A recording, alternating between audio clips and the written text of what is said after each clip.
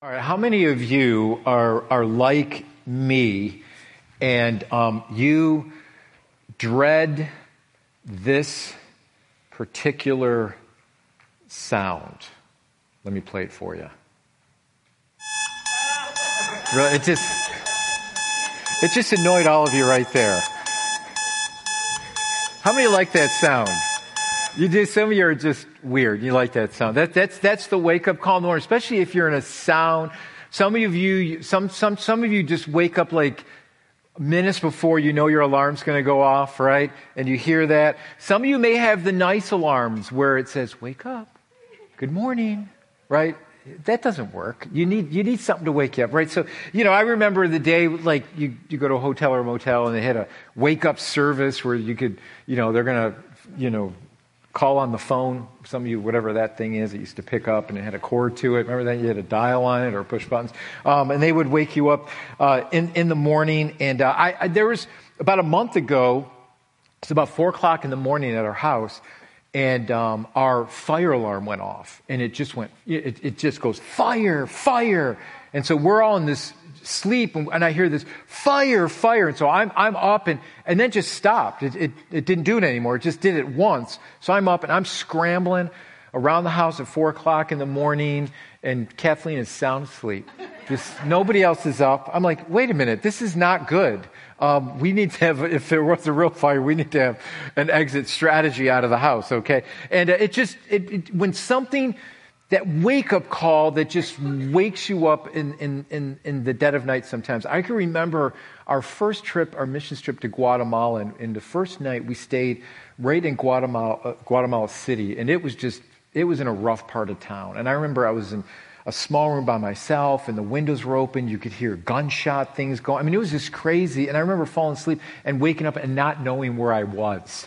Besides, I was curled in a fetal position, sucking my thumb, asking for my mommy. But besides that, everything else is...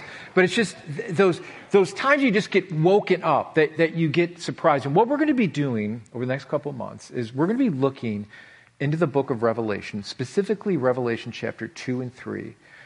And I believe these are some of the most important chapters in the book of Revelation. I know for some of you, you're like, man, I love studying end times. Can we study more about that? Go to the adult Sunday school class on Sunday morning. They're studying that too. But you can read the book of Revelation yourself. And I know sometimes we get so caught up in the end times, like what's going to happen and how's everything going to unfold. But let me say this. What's most important is what we're doing here and now. What are we doing with the knowledge and the commandments that Jesus has given the church today? And so what Jesus does is he gives the apostle this letter, these words to write to the church. And basically, this letter of Revelation, it's a wake-up call to the church. To not grow lackadaisical in your walk with me. And I think every single one of us need a wake-up call in our lives once in a while. And how many of you know that life brings wake-up calls? Maybe there's a sudden death or a sudden job loss or something that just blindsided you that you didn't know about. And all of a sudden it just kind of wakes you up to reality of what's really going on. And Jesus loves his church so much that he does not want his church to fall asleep in the light. He doesn't want his church to get comfortable. And it's easy for us, and all of us, and I'm including myself here, just to get comfortable with stuff. Just to take things for granted. And Jesus doesn't want us to take things for granted. And I believe that these words that Jesus gives us is just a wake-up call. It's easy for us to get comfortable with maybe wrong behaviors or wrong attitudes. And we can live with acting in a wrong way because either no one maybe points it out to us or we refuse to listen. But familiarity is a dangerous thing because familiarity just breeds contempt. And being too familiar with something can actually be harmful to us. We can take things for granted and it can actually lose their meaning. This can happen in our marriages. It can happen in church. It can happen with our walk with God. It can happen in our relationships. And I know maybe there's some of you here today that maybe you've even had that conversation or relationship where you just said, I just feel like you're taking me for granted. Maybe a mom feels that way with her kids. I just feel like I'm, a servant and I feed you and I just clean the house and that's it. That conversation has never happened in our house, by the way, but I'm lying. You just feel like you're being taken for granted. Revelation chapter 2 and 3, Jesus gives this wake-up call to the churches in Asia Minor. And out of these 7 churches, 5 needed a wake-up call. And so let me give you the background here before we jump into Revelation chapter 2 this morning. Let me give you a little background of the book of Revelation. How this whole book came about was through the Apostle John, and he is exiled to the island of Patmos because of his testimony and his witness for Christ. The island is a very remote island in modern-day Turkey, off the coast of modern-day Turkey, between modern-day Turkey and Greece and the Aegean Sea. And the island was used by Rome for convicts. And so John is there, and John gets this revelation from Christ. It's here that John gets this revelation, and he's actually to write it down. Now, once again, let me just say this. It's easy for us to get caught up in end times events, which we should understand. However, I want to put a big emphasis on however. It's easy to get caught up in trying to figure out all the end times things. We know one thing is for sure, that Jesus Christ is coming back. And we need to be ready as a church, and we shouldn't be ignorant. But the responsibility of us is for the here and now. It's interesting when Jesus, when the disciples would try to pose the question of end times and what's going to happen, he would seem to always turn it back around to evangelism. And I think that's a good course for us to take here today, that we make sure that we're being faithful with the call that Christ has called on our hearts and lives as the church of Jesus Christ. So the outline for the book of Revelation can actually be found in Revelation chapter 1, verse 19, where John is told to write, therefore, what you have seen, what is now, and what will take place later. So write, therefore, what you have seen, what is now, and he's going to be speaking about that when he speaks about when Jesus speaks to the 7 churches in Asia Minor, and what will take place later. And then, as you know, as you read further through the book of Revelation, we can see what's going to come about in these last days. And let me just say this, we are living in the last days. And there are things that are happening all around us that are showing us that we indeed are living in the last days. So let me show you a map. Here's a map that just kind of shows you the 7 churches that Jesus is speaking to in Asia Minor. Much has been made about these 2 chapters, saying that the 7 churches are maybe 7 different dispensations of period in church history. But here's the thing that we do know absolutely. These are 7 literal churches that John writes about. And we know that we can see in other places in scriptures, churches started by the Apostle Paul. We know that these are actual churches that Jesus is speaking to in Asia Minor. These churches are very symbolic of the very thing that we can fall victim to also as a church living in 2018. That's why these words are just as relevant to us today as they were then. And so what is the message that God is trying to say to these 7 churches? So the first church I want to look at as we go through the book of Revelation chapter 2 is the church in Ephesus. So if you've got your Bibles, you can look up at the screen, whatever device you got to turn the Word of God open, please do that. And we're going to look at Revelation chapter 2, and we're going to look at verses 1 through 7. And once again, this is Jesus speaking specifically to the church in Ephesus, and this is Jesus' recommendation. This is what Jesus sees that's going on in the church, and he's going to critique the church, the things they're doing right and the things that they're doing wrong. And so to the angel of the church in Ephesus write, these are the words of him who holds the 7 stars in his right hand and walks among the 7 golden lampstands. Pastor, what in the world does that mean? We're going to look at that in just a moment. So don't get caught up there just a minute. We're going to look at that because it is explained for us in chapter 1. Verse 2, I know your deeds, your hard work, and your perseverance. I know that you cannot tolerate wicked men, that you have tested those who claim to be apostles but are not. You have found them false. You have preserved and have endured hardship for my name and have not grown weary. Sounds like a great church, doesn't it? It's exactly what the church should be doing. Coming against false doctrine, not growing weary, persevering, persevering through persecution. But verse 4, he says, but yet this I have against you. You have forsaken your first love. Remember the heights from which you have fallen. Repent and do the things you did at first. If you do not repent, I will come and remove your lampstand from its place. But you have this in your favor. You hate the practices of the Nicolaitans, which I also hate. He who has an ear, let him hear what the Spirit says to the churches. To him who overcomes, I will give the right to eat from the tree of life, which is in the paradise of God. So, before we jump into these verses and dig into this and what Jesus is saying, let me give you a little background of the city of Ephesus, because this is very important for us to understand what Jesus speaks to the church and what's going on in Ephesus. Now Ephesus, it was a port city at the time. The water's kind of receded now, but 2,000 years ago, it actually was a port city, very wealthy, due to the fact being close to the water and a major exporting city. This made the city very, very diverse. And during this time, it had almost a 250,000 people living there. It was the fourth largest city in the known world at the time. The Apostle Paul started the church here.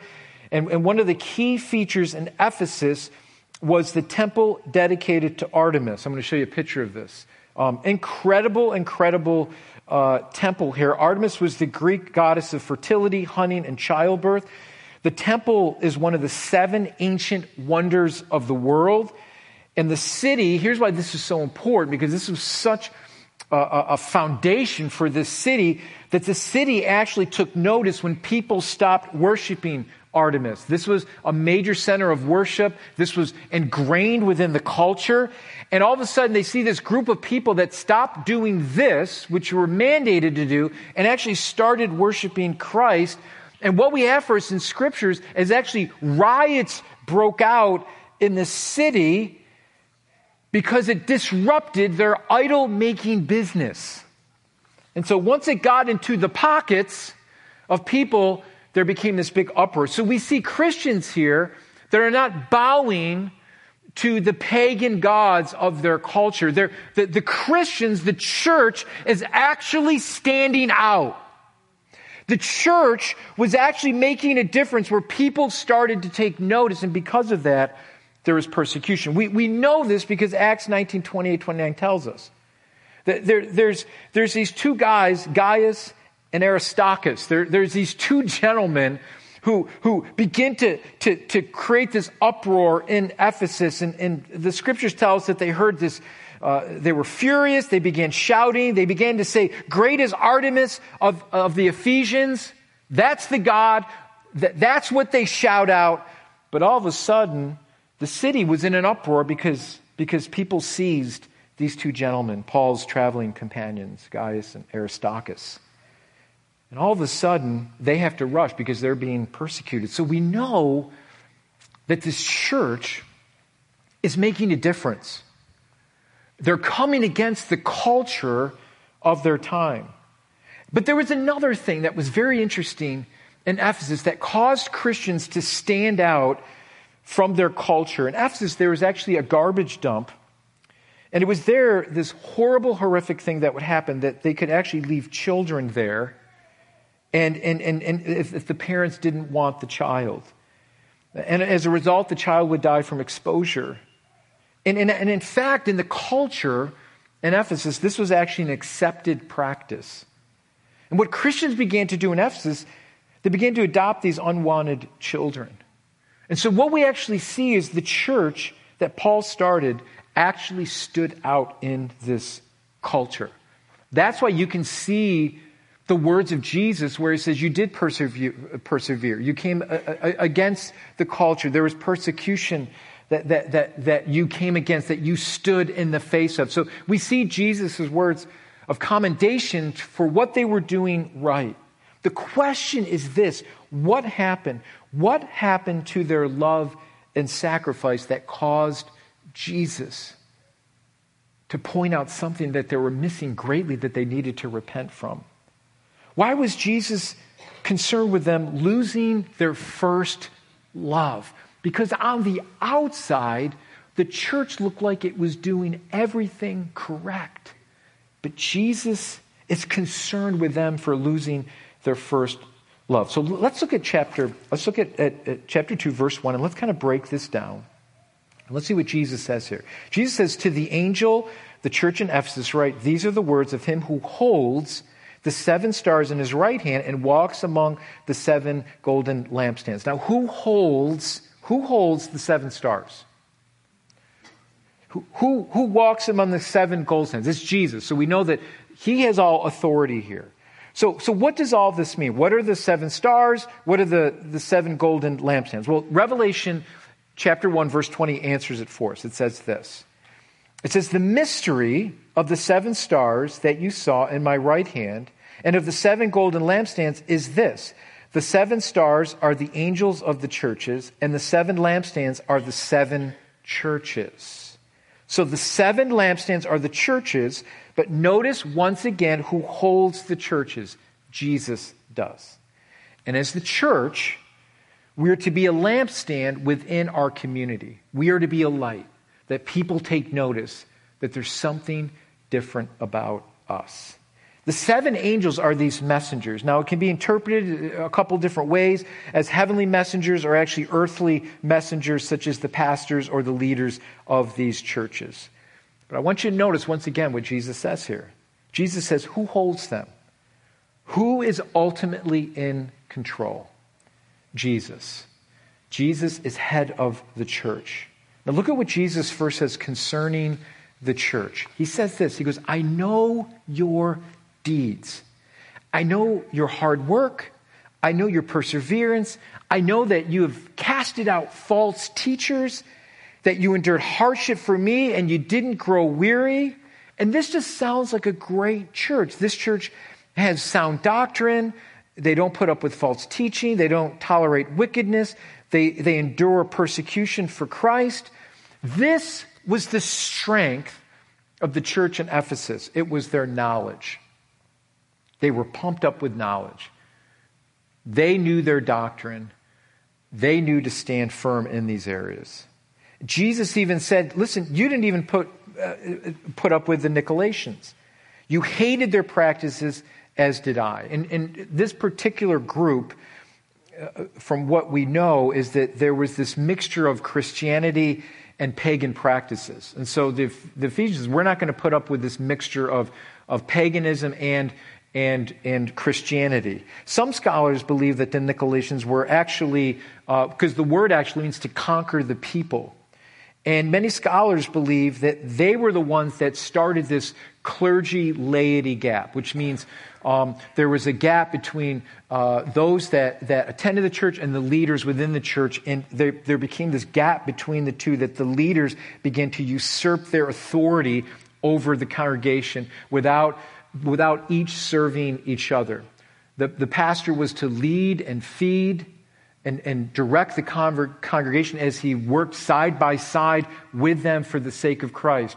It became these titles and authority and began to usurp their authority over the people of God, and this became very corrupt over time. So what Jesus tells him, he says, you've done these things very well. But he says, however, in verse 4, he says, but I have this against you. And the words here in the ESV version actually say that you've abandoned the love you had at first. What in the world does that mean? They've actually abandoned, which means they've left it. They left the love they had at first. What happened to the church in Ephesus? This church on the outside that seems like it's doing so well, what happened? Well, the church lost sight of their first love. They lost sight of it. In fact, they left it. And I want to dig into this because I want us to be very careful, because I believe this is the tone, this is the foundation for all the rest of the messages over the next couple of months. See, the church lost loving Jesus as its actual first priority. So what does that mean? Because here's the problem we have. When we become very intellectual, we can put our finger on something. This is what this means. Black, white, black, white, black, white. This is what this means. When we begin to talk about love, it's a little bit more subjective. What do you mean, Pastor? Are you going to start getting lovey-dovey? Right? It's going to start getting a little mushy. I got to have the truth. Just give me the truth. Let's not worry about the love thing. We got to make sure that we're walking in the truth. But how much know there's this balance of truth and love? And the Ephesians church got the truth, but there was no love. The love part is what tanks us. If Christ does not have our heart, if I'm not compelled to know more about Jesus because of my love for him, it just becomes an intellectual pursuit and meaningless.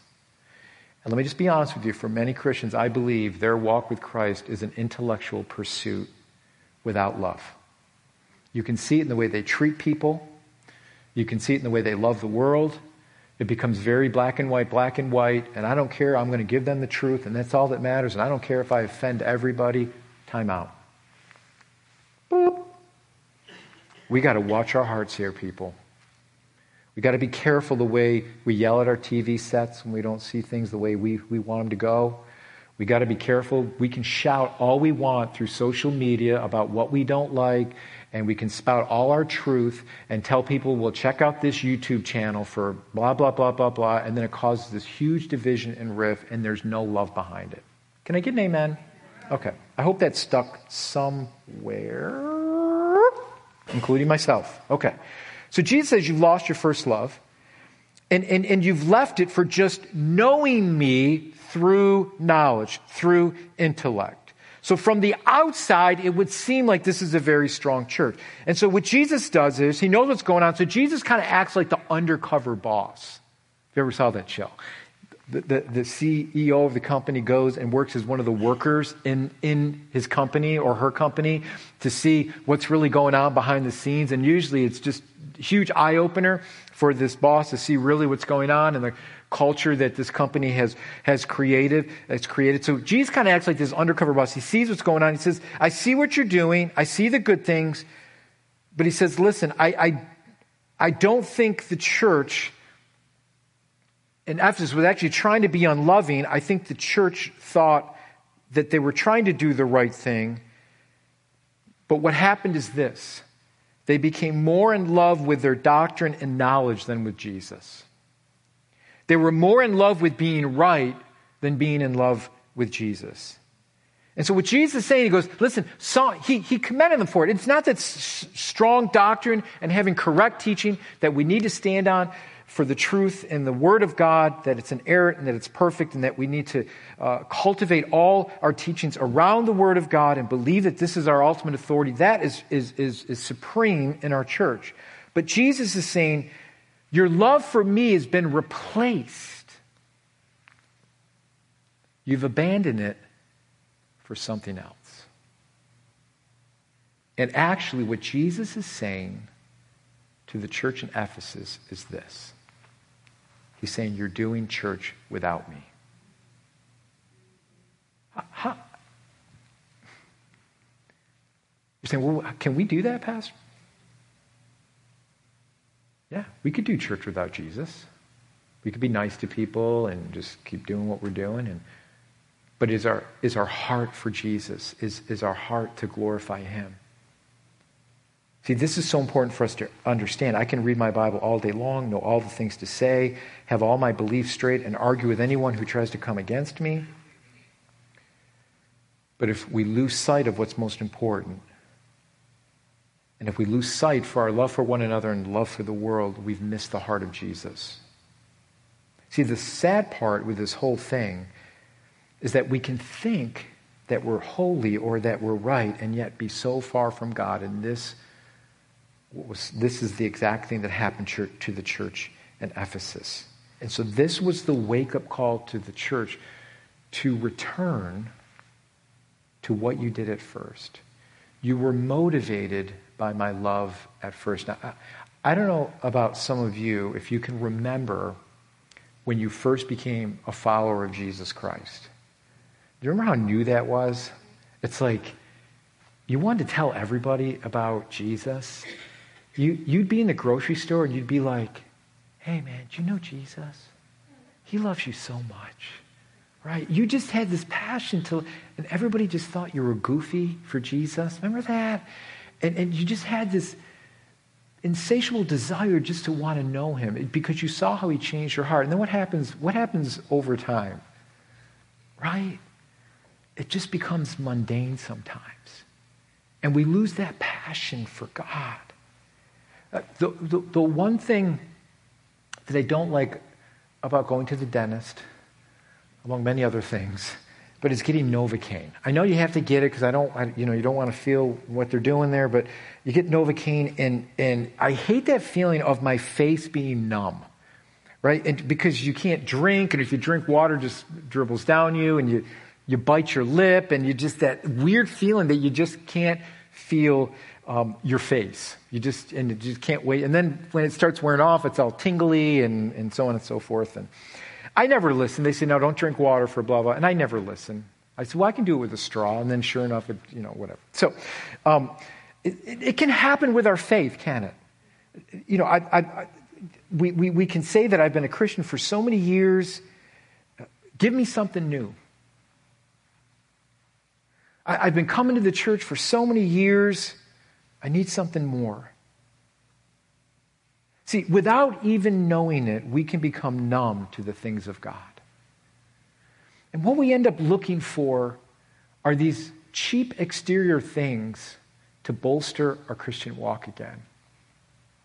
Let me just share this with you as your pastor. When we become tired of hearing the gospel message, something is wrong with our hearts.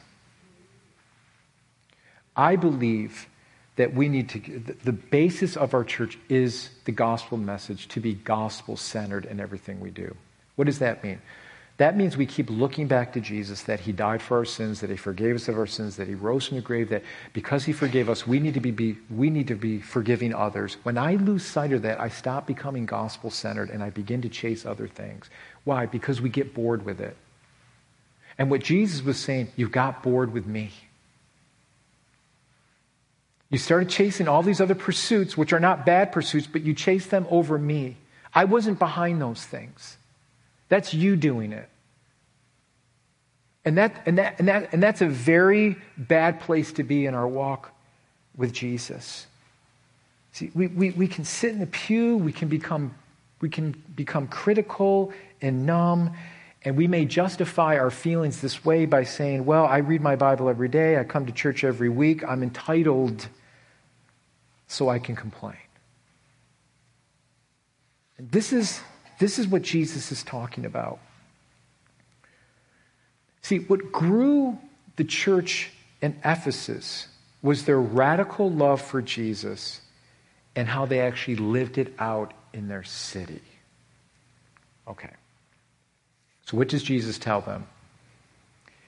And how do we keep living word from becoming numb to the love of Christ and us being motivated by the love of Christ? What does Jesus tell them? This is what he tells them. He reminds them to think about how far they have fallen and to return to what they did at first. Return to what you did at first.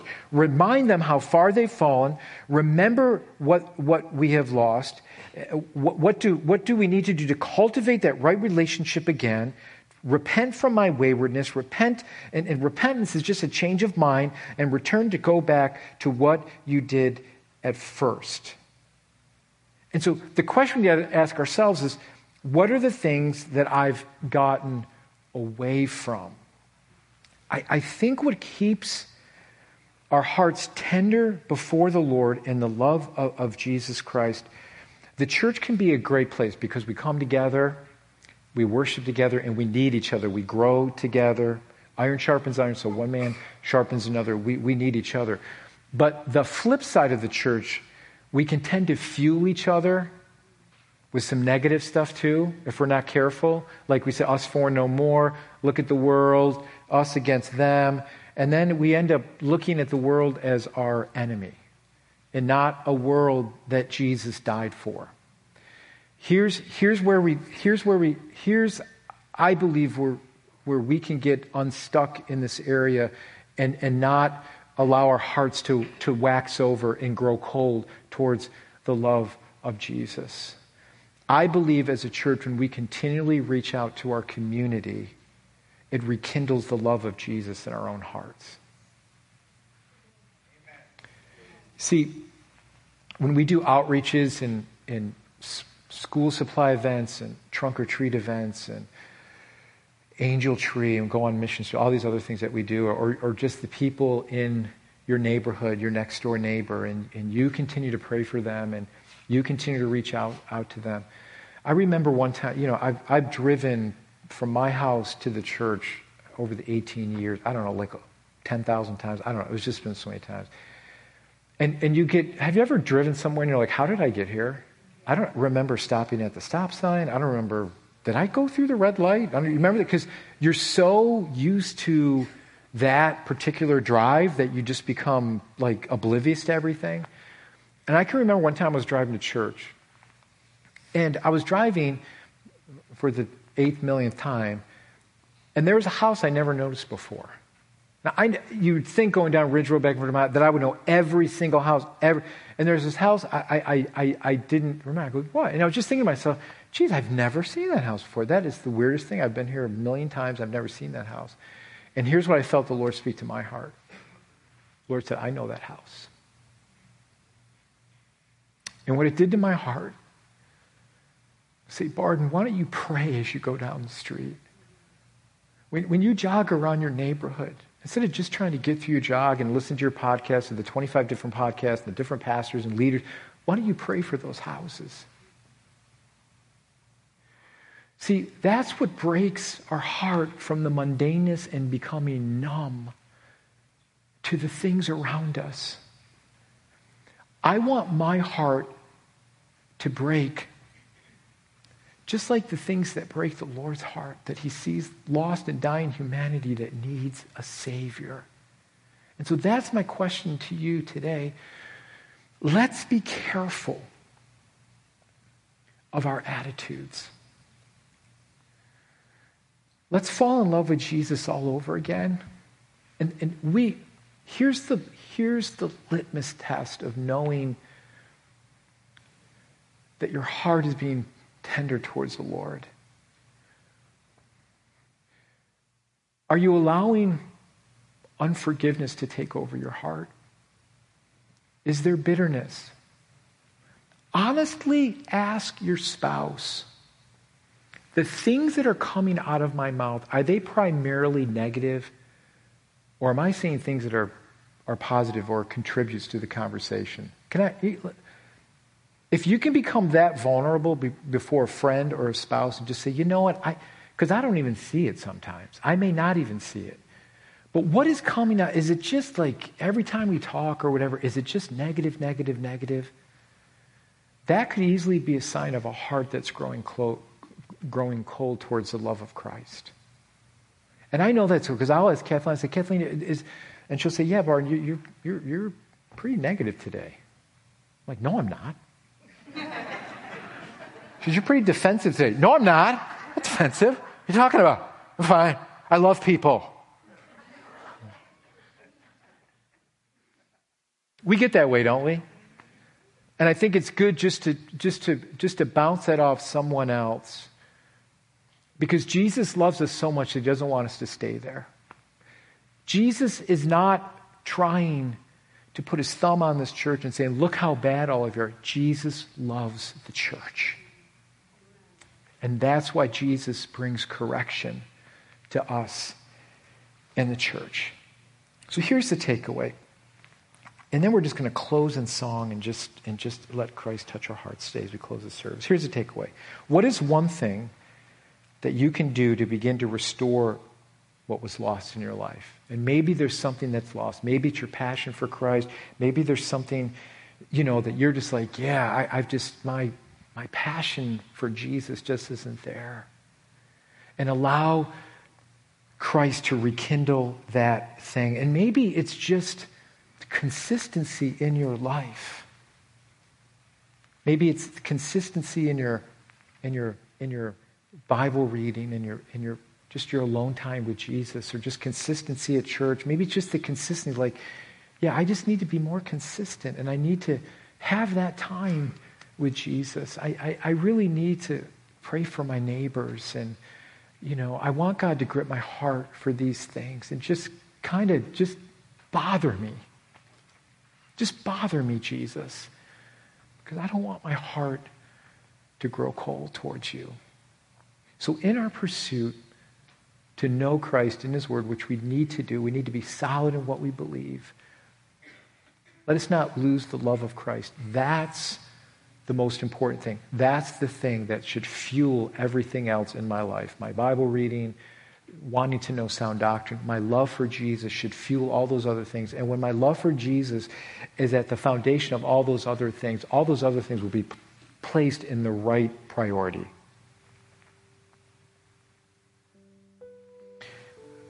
So the more you love Jesus, the more you will have his heart, the more I will love people, and the more I'll be willing to forgive. Father God, I just pray today that we would grab your heart today. Lord, I just only you through the power of the Holy Spirit can speak and convict our hearts to where we need to be corrected. And I just pray today for your church that, God, we would realign ourselves once again to your love. That, God, we wouldn't forget of the world that's around us. I know there's a lot of bad stuff happening in our world. There's a lot of things that don't line up with what we believe. We see that it was no different in Jesus' time. It was no different for the church in Ephesus, but they made a difference. They stood their ground for you. But as they did that, their love for you fell away. They abandoned the things they did at first. So Lord, I pray that you would draw us back to our first love.